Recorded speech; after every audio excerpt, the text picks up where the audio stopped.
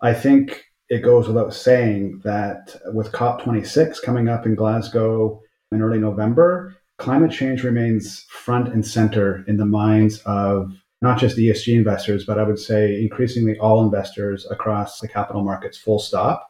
I think that the market will be looking for announcements at the COP26 from countries about potential new emission reduction targets and plans.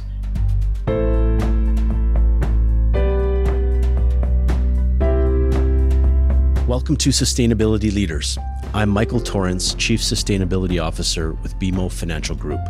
On this show, we will talk with leading sustainability practitioners from the corporate, investor, academic, and NGO communities to explore how this rapidly evolving field of sustainability is impacting global investment, business practices, and our world. The views expressed here are those of the participants and not those of Bank of Montreal, its affiliates, or subsidiaries. Today we have a special episode from BMO's Intune podcast. Intune features equity research analysts from BMO Capital Markets and explores key emerging themes, trends, and issues which are important to our institutional clients globally. Today, BMO's Camilla Sutton, Managing Director in Equity Research, is joined by Doug Morrow, Director of ESG at BMO Capital Markets. The two experts will take a deep dive into the ESG landscape and equities. I'm Camilla Sutton. Doug, I'm really looking forward to hear the journey you take us on today. And obviously, I'm pleased to welcome you back to our Intune podcast. Thanks a lot, Camilla. It's great to be back. Terrific. Well, let's get started. Can you walk us through the current ESG landscape and in particular, the key topics that you're discussing with clients? Sure. I mean, there's obviously so much going on in the market these days with ESG. I think it goes without saying that with COP26 coming up in Glasgow in early November, climate change remains front and center in the minds of not just ESG investors, but I would say increasingly all investors across the capital markets, full stop. I think that the market will be looking for announcements at the COP26 from countries about potential new emission reduction targets and plans. And as we've seen in the news and heard from others, I think a particularly divisive issue is coal, with some countries, including the UK, France, and Germany, pushing for an agreement to halt construction of new coal-fired power plants, while other countries, including China, India, and Russia, are opposing it. So this is definitely going to be an issue that we think investors are going to be monitoring at the climate change conference. I think another issue, again, climate change related, is just the flurry of net zero pledges that we've seen from both countries and companies. This is something that we've written about. And I think what's important to note here is that despite the flurry of pledges that we've seen, global emissions are trending well above the Paris Agreement's 1.5 degrees Celsius target. So there are lots of different ways to interpret this, but for sure, I think it presents a real significant opportunity for investors in terms of energy transition. So these are, front and center themes. I guess one that I would flag is greenwashing. So this is one that's been around for a long time. It's a long-standing issue, but I think what you can say is it's really come to a head in the last month as a result of what happened at DWS Group. This is the German asset manager with about $1 trillion in assets under management. And they got caught up in what we believe is the first ever dedicated greenwashing investigation by a financial regulator. So this happened in late August, and the company's share price dropped approximately 14% when these investigations were announced and has yet to recover. So it really shows the potential for market impact around greenwashing. And I think this is a big issue because ESG has been a massive trend in the financial markets, and there's risk that some investors are simply, hopping on the bandwagon a bit and relabeling their products as ESG without really making any substantive change to their investment process. So I think this is another headline issue, and I think on balance, it's actually a good thing for the ESG world over the longer run because it kind of reflects the growing up and maturing that the ESG space has to do. But I think in the short run, it's also clear that some asset managers, could get dragged into the spotlight for the wrong reasons. So we think that investors are going to be more sensitive to making sure that they back up their claims around ESG integration. So I'd say those are the two big issues right now. You've really summed it up. It's interesting. You move from coal to net zero all the way to greenwashing. It's an interesting time. Doug, at this point, you've really released on quite a few sectors. I'm curious if you could share with us a few of your biggest surprises. Sure. I mean, there's been, as you said, now 6 releases and lots of interesting little tidbits that we've come across. I would say, for instance, with Canadian real estate, which we launched way back in February of this year, we screened companies for their exposure to green buildings, and we found some really, really substantial differences.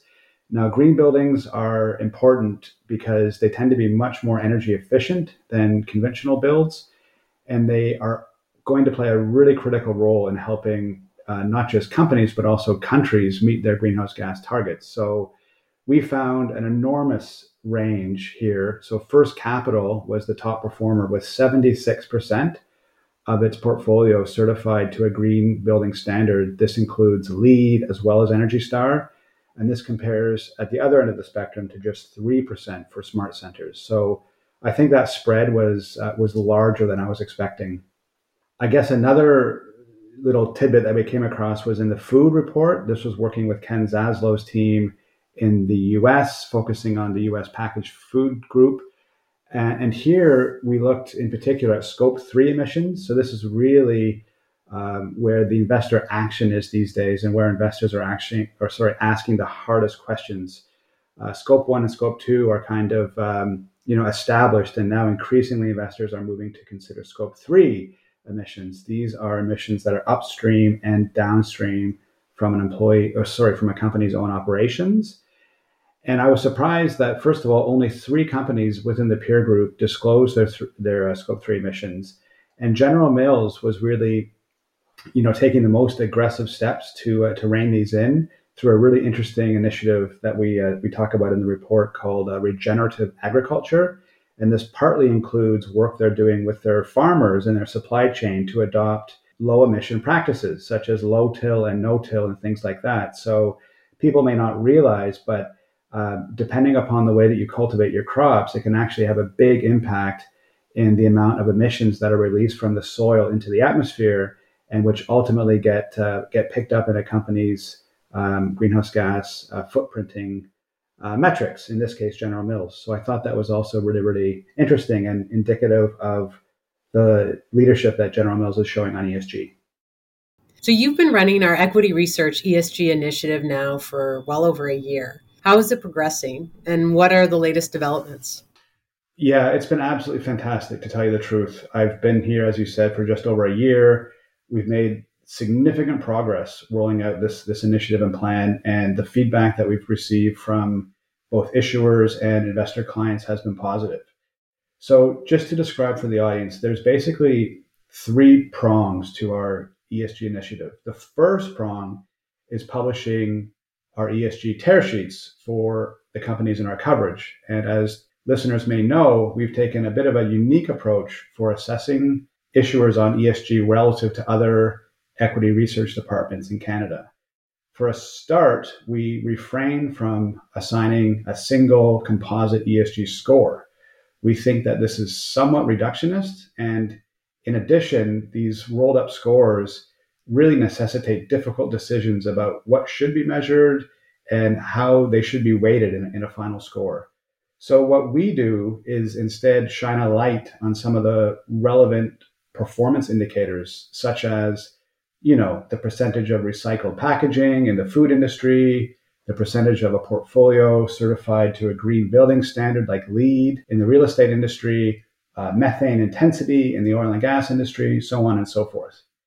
And I think another point to flag for listeners is that we also work closely with our fundamental analysts in the course of doing these tear sheets to unearth what we think are valuable qualitative insights about how management teams are addressing the key ESG risks and opportunities in their sector. So that's really the first prong in the initiative.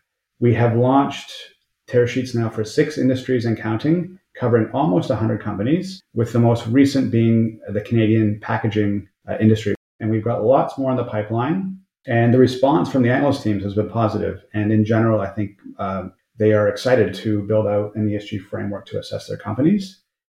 The second prong is publishing ESG content.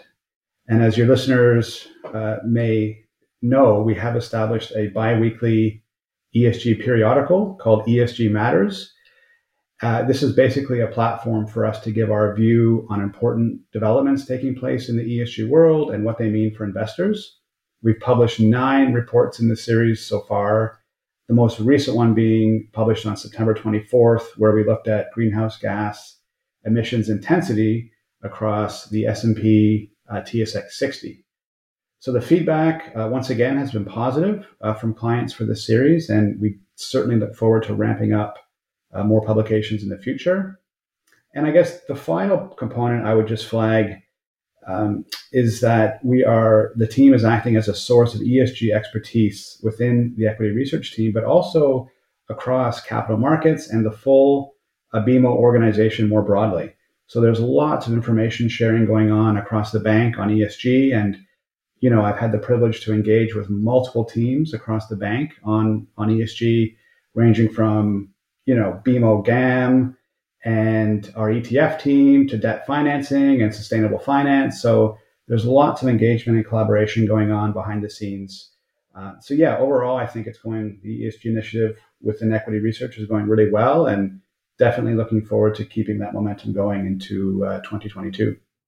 So I'll confess, your reports are probably amongst my favorite. And in one of your recent ESG Matter publications, you looked at greenhouse gas, or GHG, intensity of the S&P TSX 60, and you drew some really interesting conclusions. I know you mentioned that briefly, but maybe you could walk us through those, highlighting particularly where they're most important for investors. Sure. So, for us, this is just a new way of thinking about and analyzing companies. And what we did is we decomposed the constituents on the S&P TSX 60, as you said, by looking at greenhouse gas emissions intensity. So this is scope 1 and 2 greenhouse gas emissions over $1 million of revenue.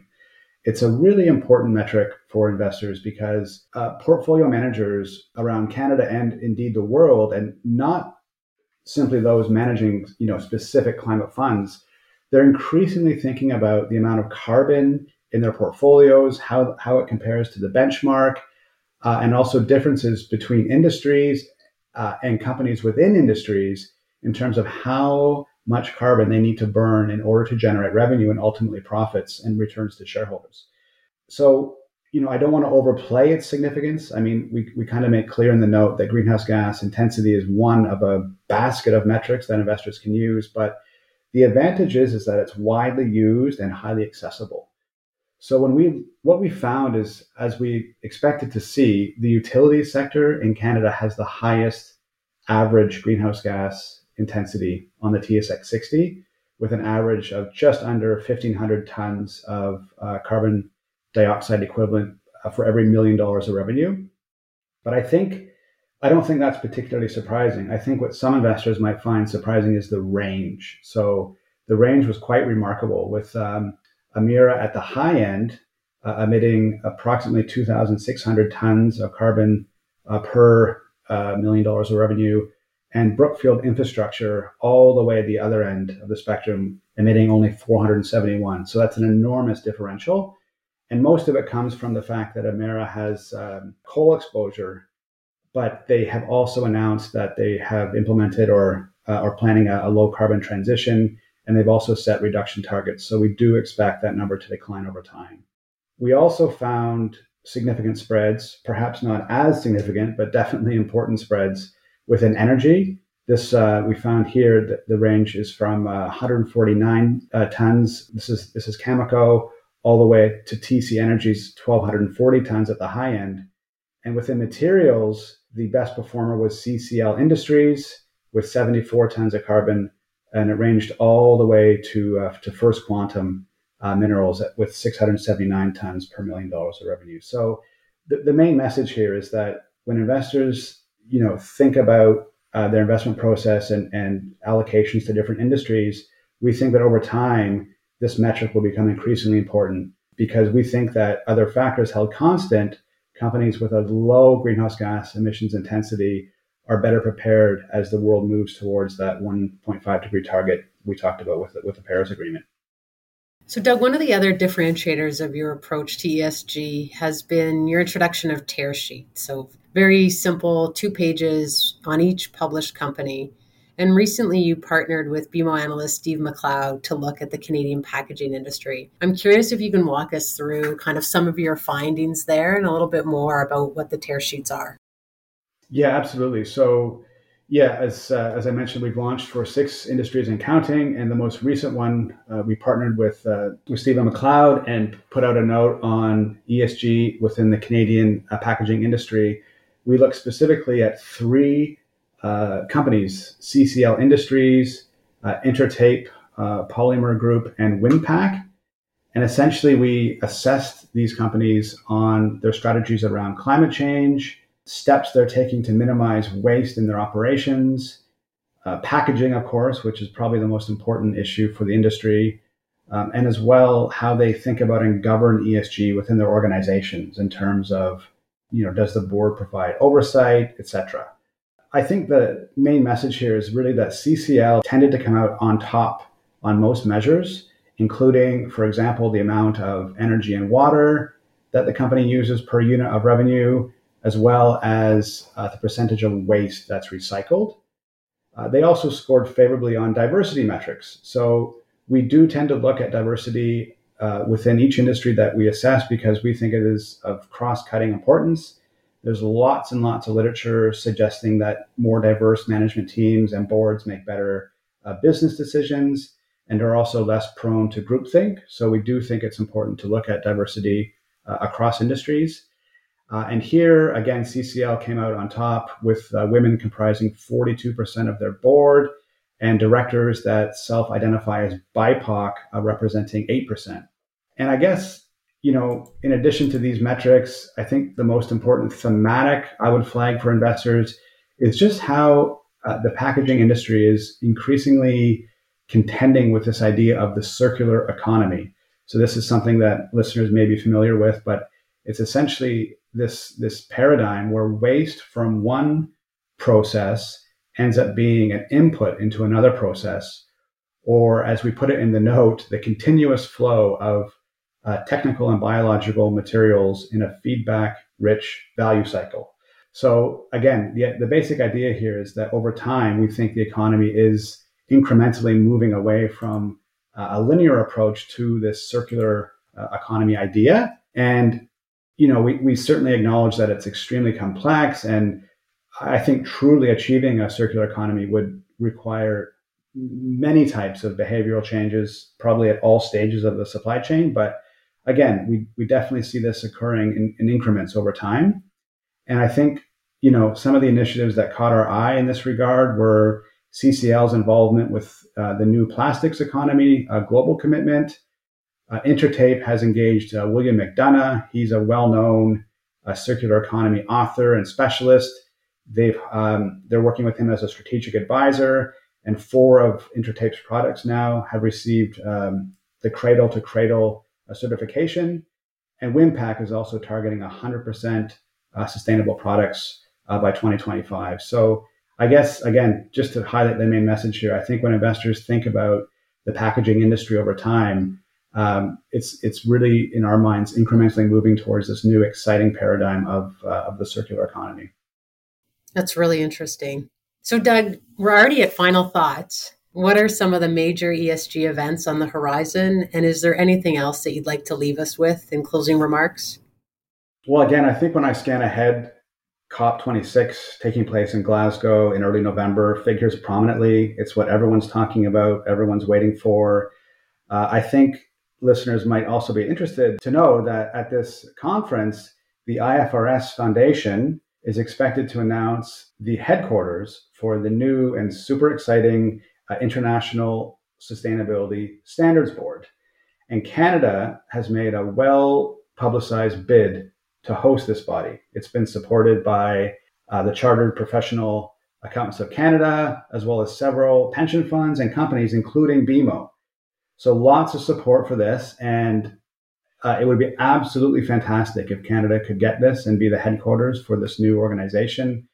We've written about this previously in ESG Matters. So this is a group that is looking to build out a set of standardized and comparable ESG metrics to facilitate comparisons across or within industries by investors. So really, really important. And I'm certainly hopeful that Canada gets it. So this is certainly top of mind. There's also lots going on with biodiversity.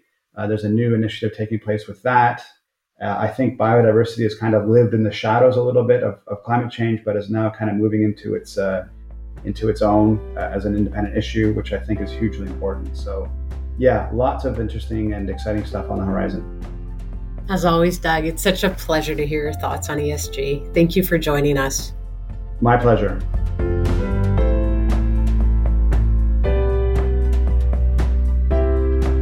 Thanks for listening to Sustainability Leaders.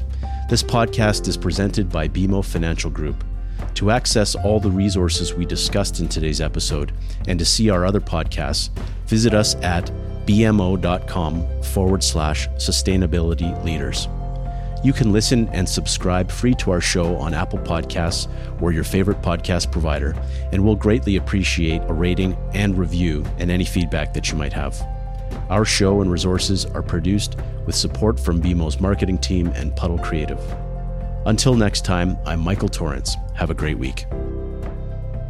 The views expressed here are those of the participants and not those of Bank of Montreal, its affiliates, or subsidiaries. This is not intended to serve as a complete analysis of every material fact regarding any company, industry, strategy, or security. This presentation may contain forward-looking statements. Investors are cautioned not to place undue reliance on such statements as actual results could vary. This presentation is for general information purposes only and does not constitute investment, legal, or tax advice, and is not intended as an endorsement of any specific investment product or service. Individual investors should consult with an investment, tax, and/or legal professional about their personal situation. Past performance is not indicative of future results.